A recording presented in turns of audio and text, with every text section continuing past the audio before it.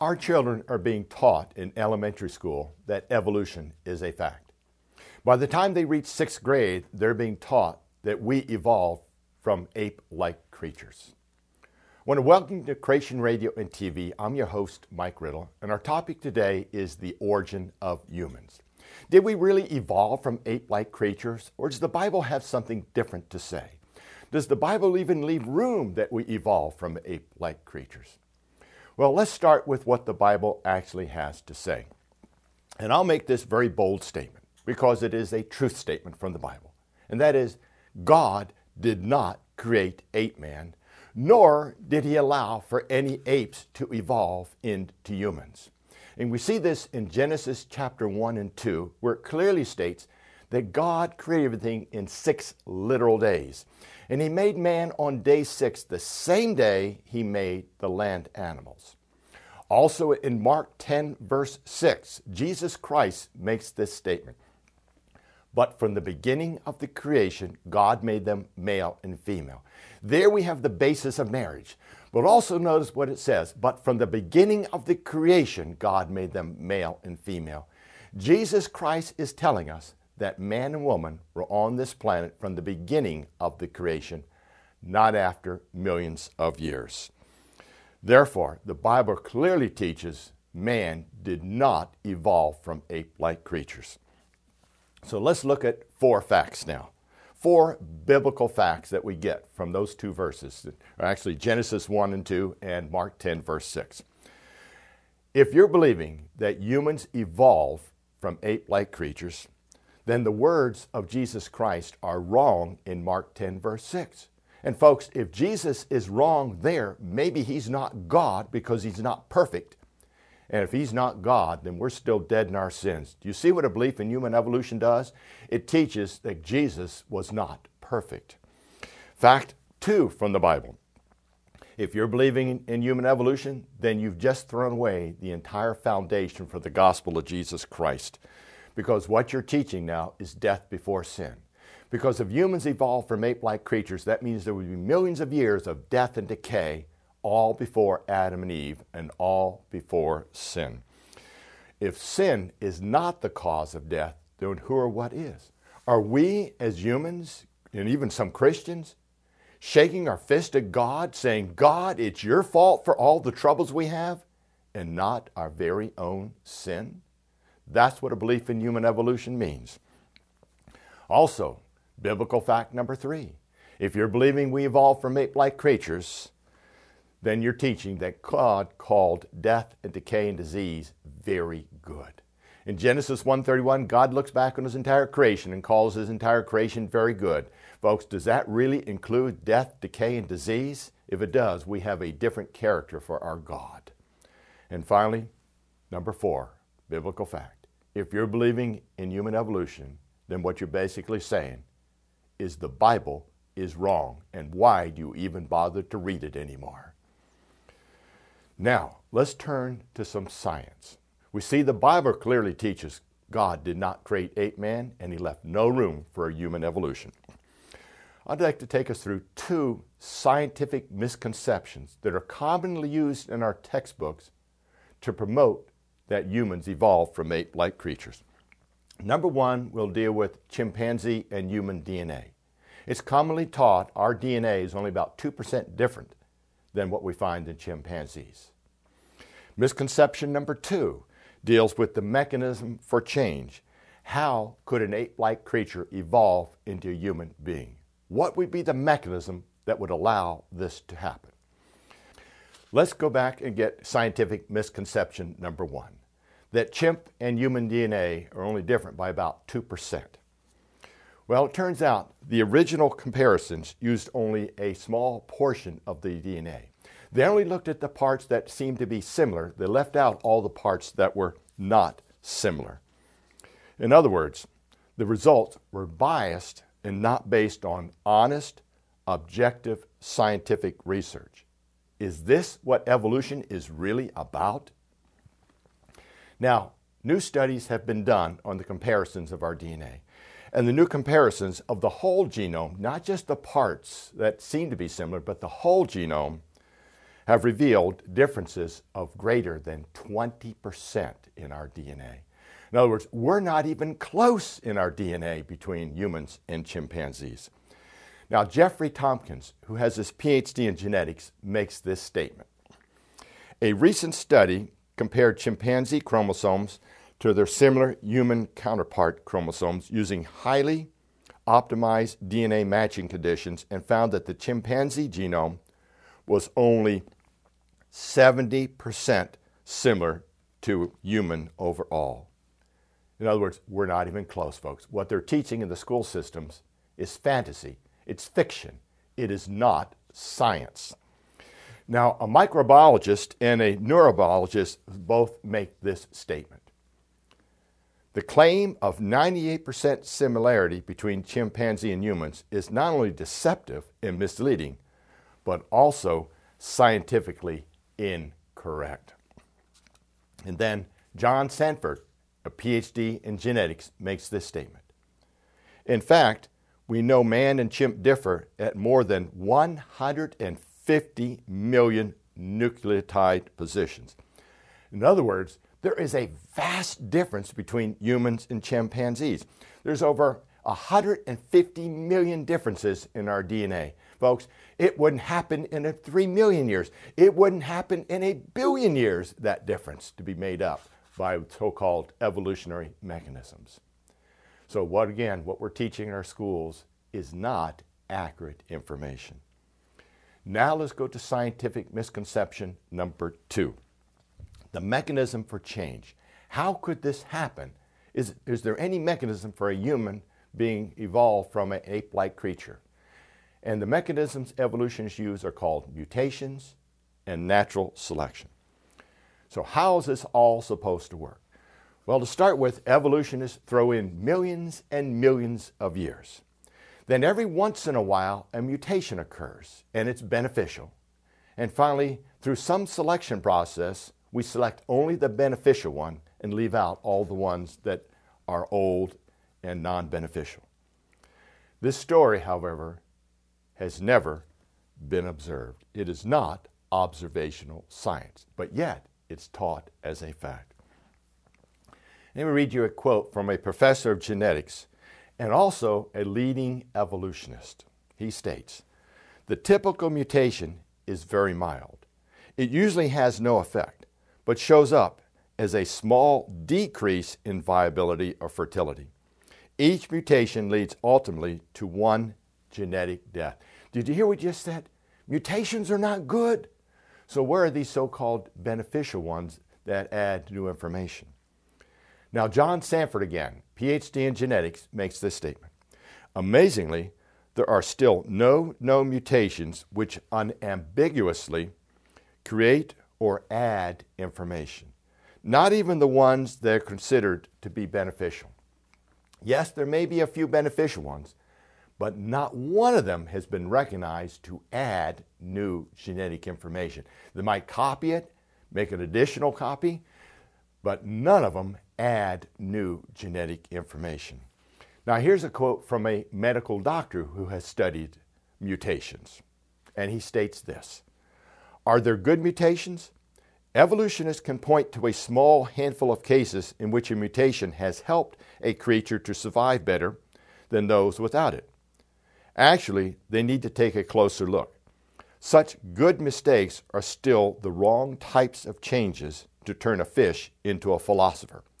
They are headed in precisely the wrong direction. Rather than adding information, they destroy information or corrupt the way it can be expressed, not surprisingly, since they are random mistakes." And many other scientists would agree with this. There are no known mutations that have added genetic information. So again, in our education system, we are teaching a fantasy, something never observed. The observable science demonstrates that mutations do not add genetic information.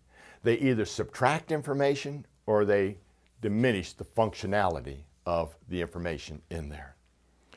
Now let's turn to the second part of the mechanisms, natural selection. 3 things about natural selection we need to know. Number 1 is If natural selection actually worked, and I say if it actually worked the way we're taught, it could not add anything. See, natural selection, if it worked, could only select from what's already there. So we need to keep that in mind. It does not add any information. Second, there is no external force that can really do any selecting. See, the environment has no brains. It's an inanimate object, so it has no selecting power. The environment is just something we get exposed to. And then third, what actually allows things to vary is what is called the pre-programmed information that's already in our DNA. That's what allows creatures to vary within kind, pre-programmed information in our DNA. The question is, where did that vast amount of information in our DNA come from? That is the key question that must be answered if we want to believe in any form of human evolution. Now, since mutations do not add new information, and natural selection doesn't add anything new, the only possible answer we are left with is this: an all-powerful, all-knowing Creator God. Now, since the evolutionists have ruled out this possibility, they are forced to believe in unobserved stories and add in millions of years of time. See, this is the problem. All this evolution is being taught as a fact, when in fact, it has not been observed. See, evolutionists are basically relying on time, millions of years of time, to work their miracles. They're relying on something that has not been observed to form their miracles.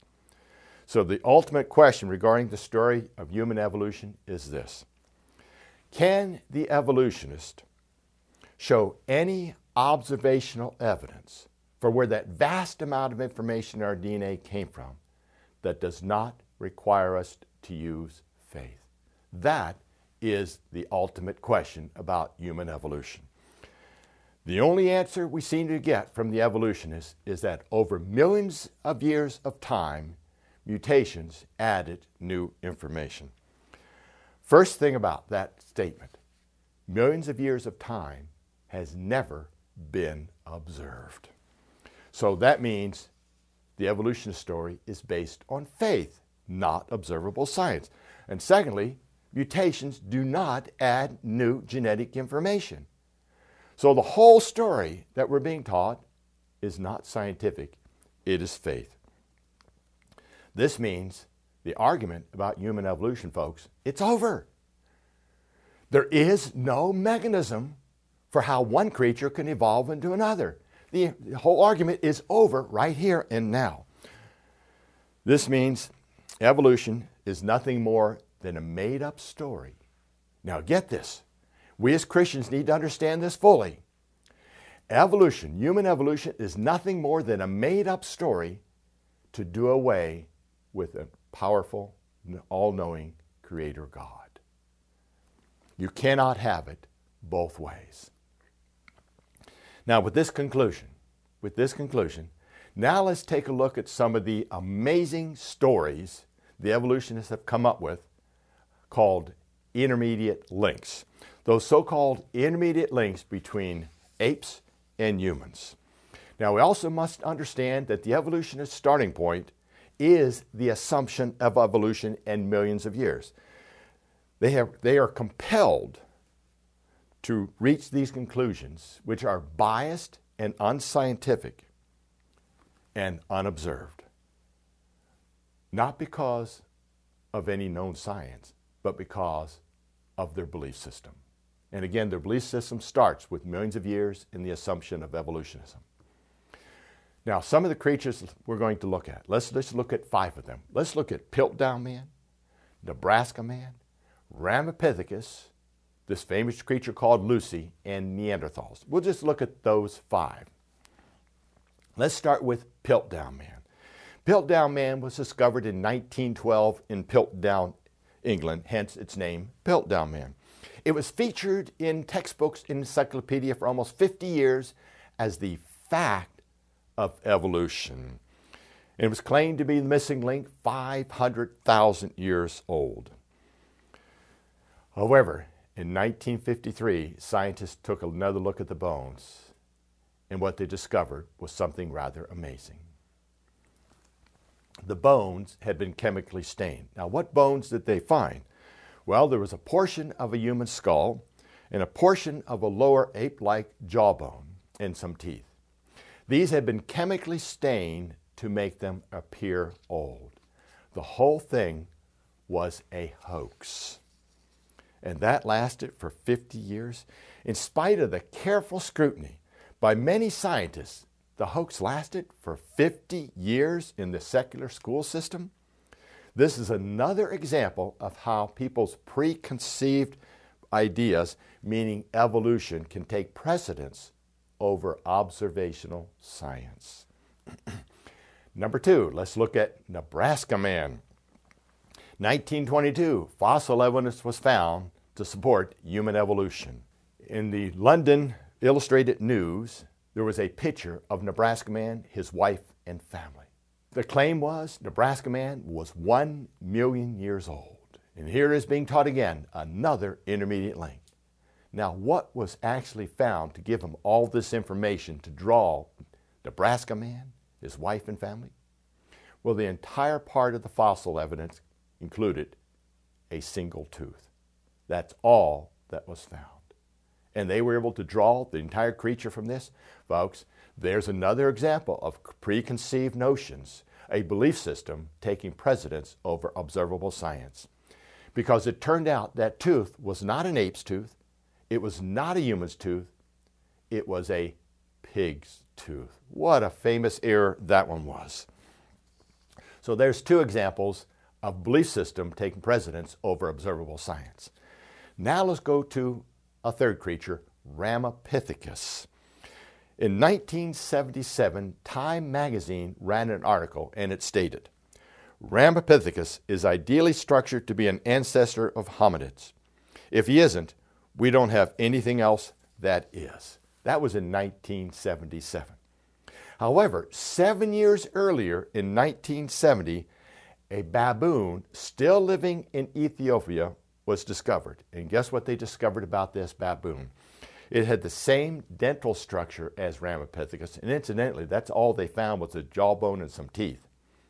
And this creature had the same dental structure, very similar morphological features found in Ramapithecus.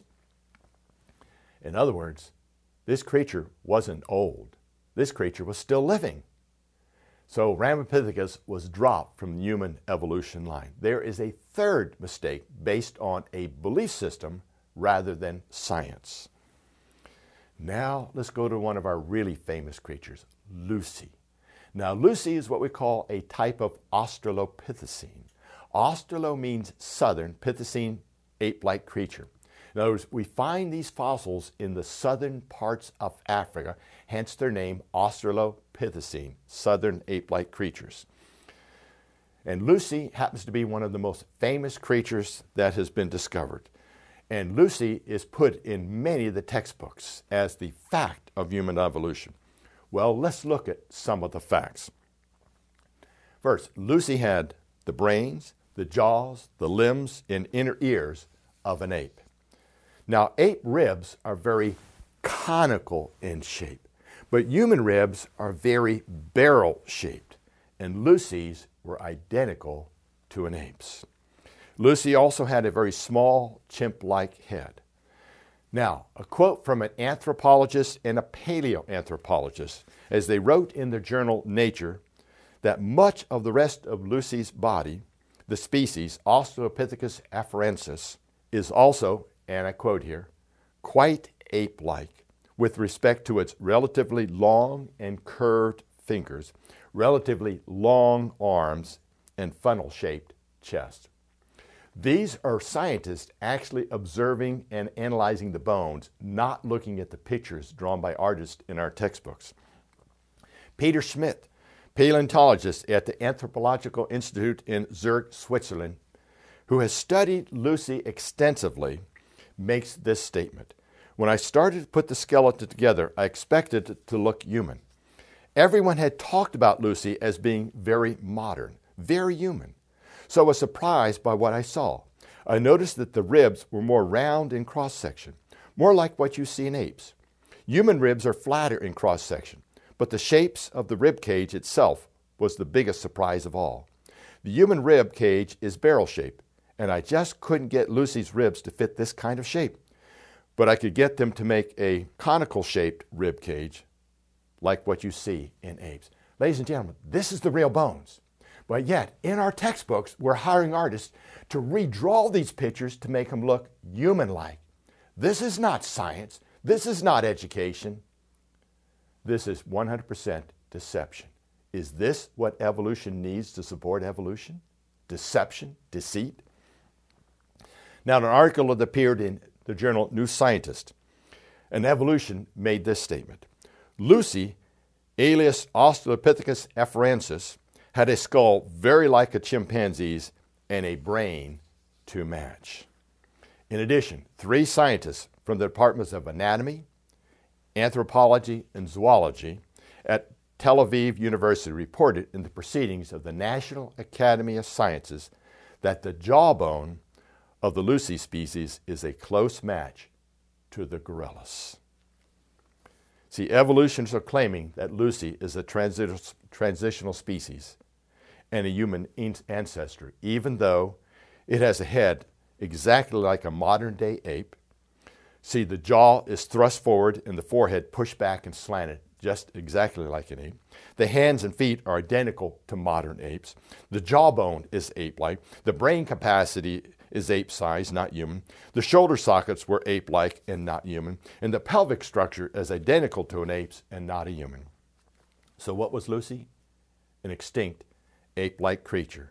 And what the evolutionists have done is redrawn Lucy and elevated her to be a human ancestor. This is not science. This is fantasy. Now let's look at the final one, Neanderthals. There are hundreds of Neanderthals we have found, so we have lots of evidence to study.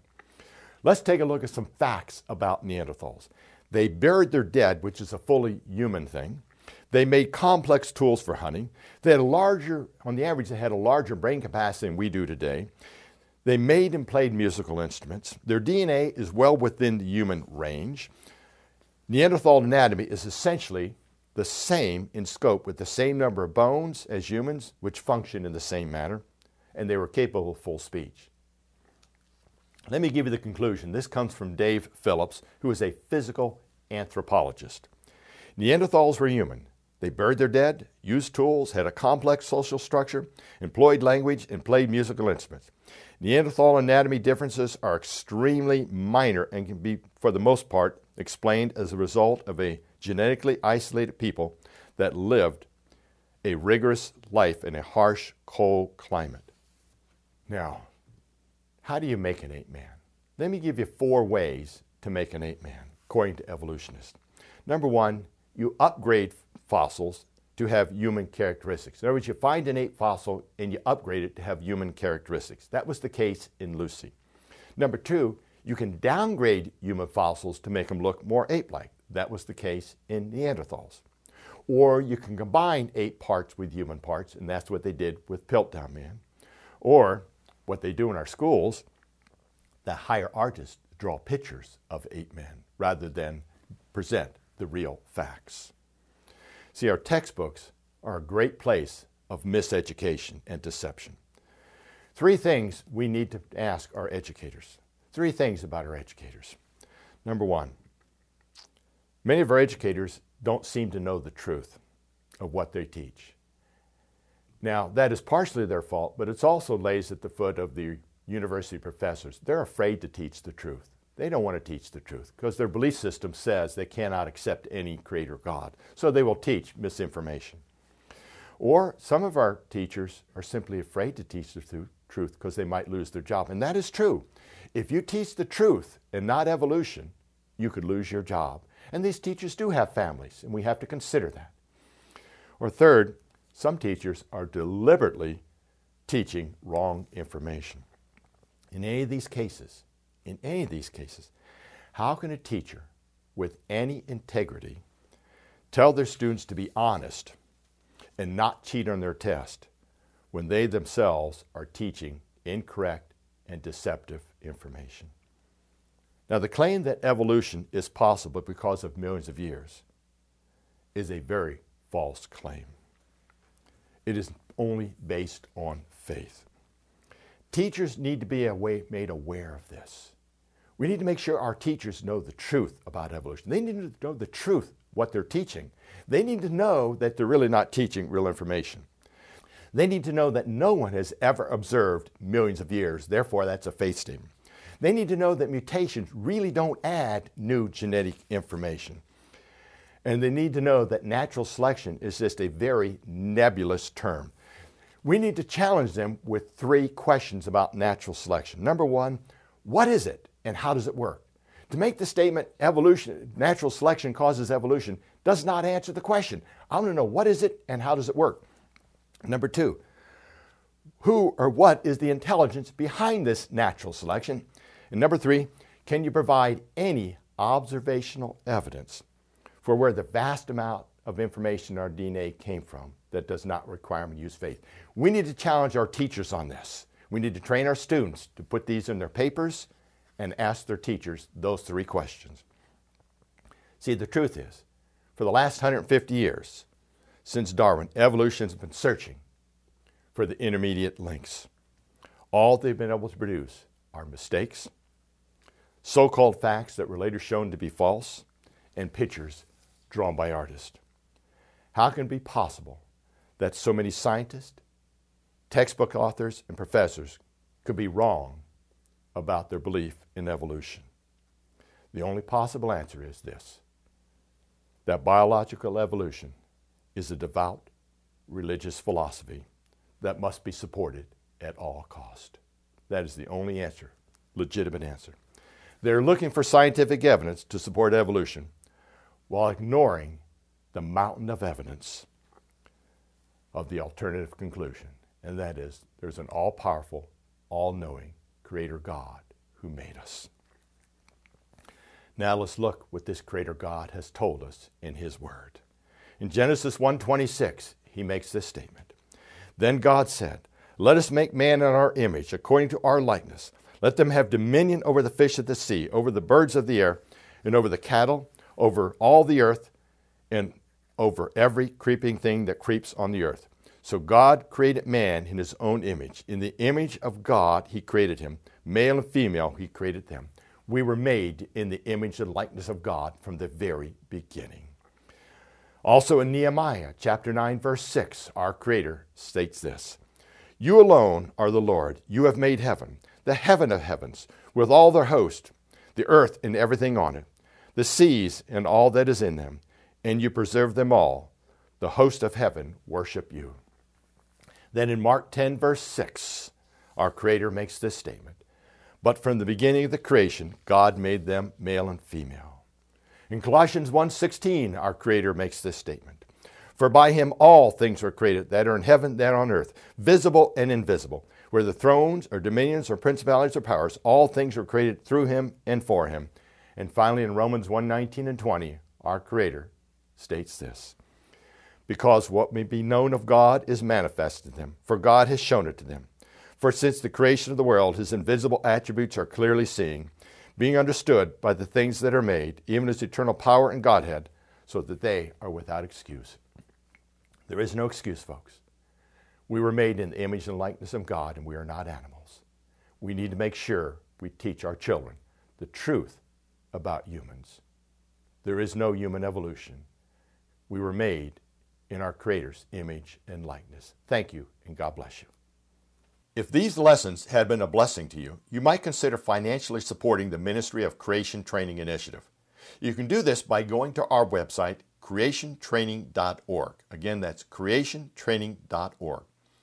Your tax-deductible donation of just $20, $50, or more a month, or a one-time gift of any amount will make you an education partner in building an army of Christian educators who can teach the biblical account of creation and train others to be able to defend their faith and be biblically faithful to God's Word as it states in 1 Peter 3:15. But sanctify the Lord God in your hearts, and be ready always to give an answer to every man that asketh you a reason of the hope that is in you, with meekness and fear.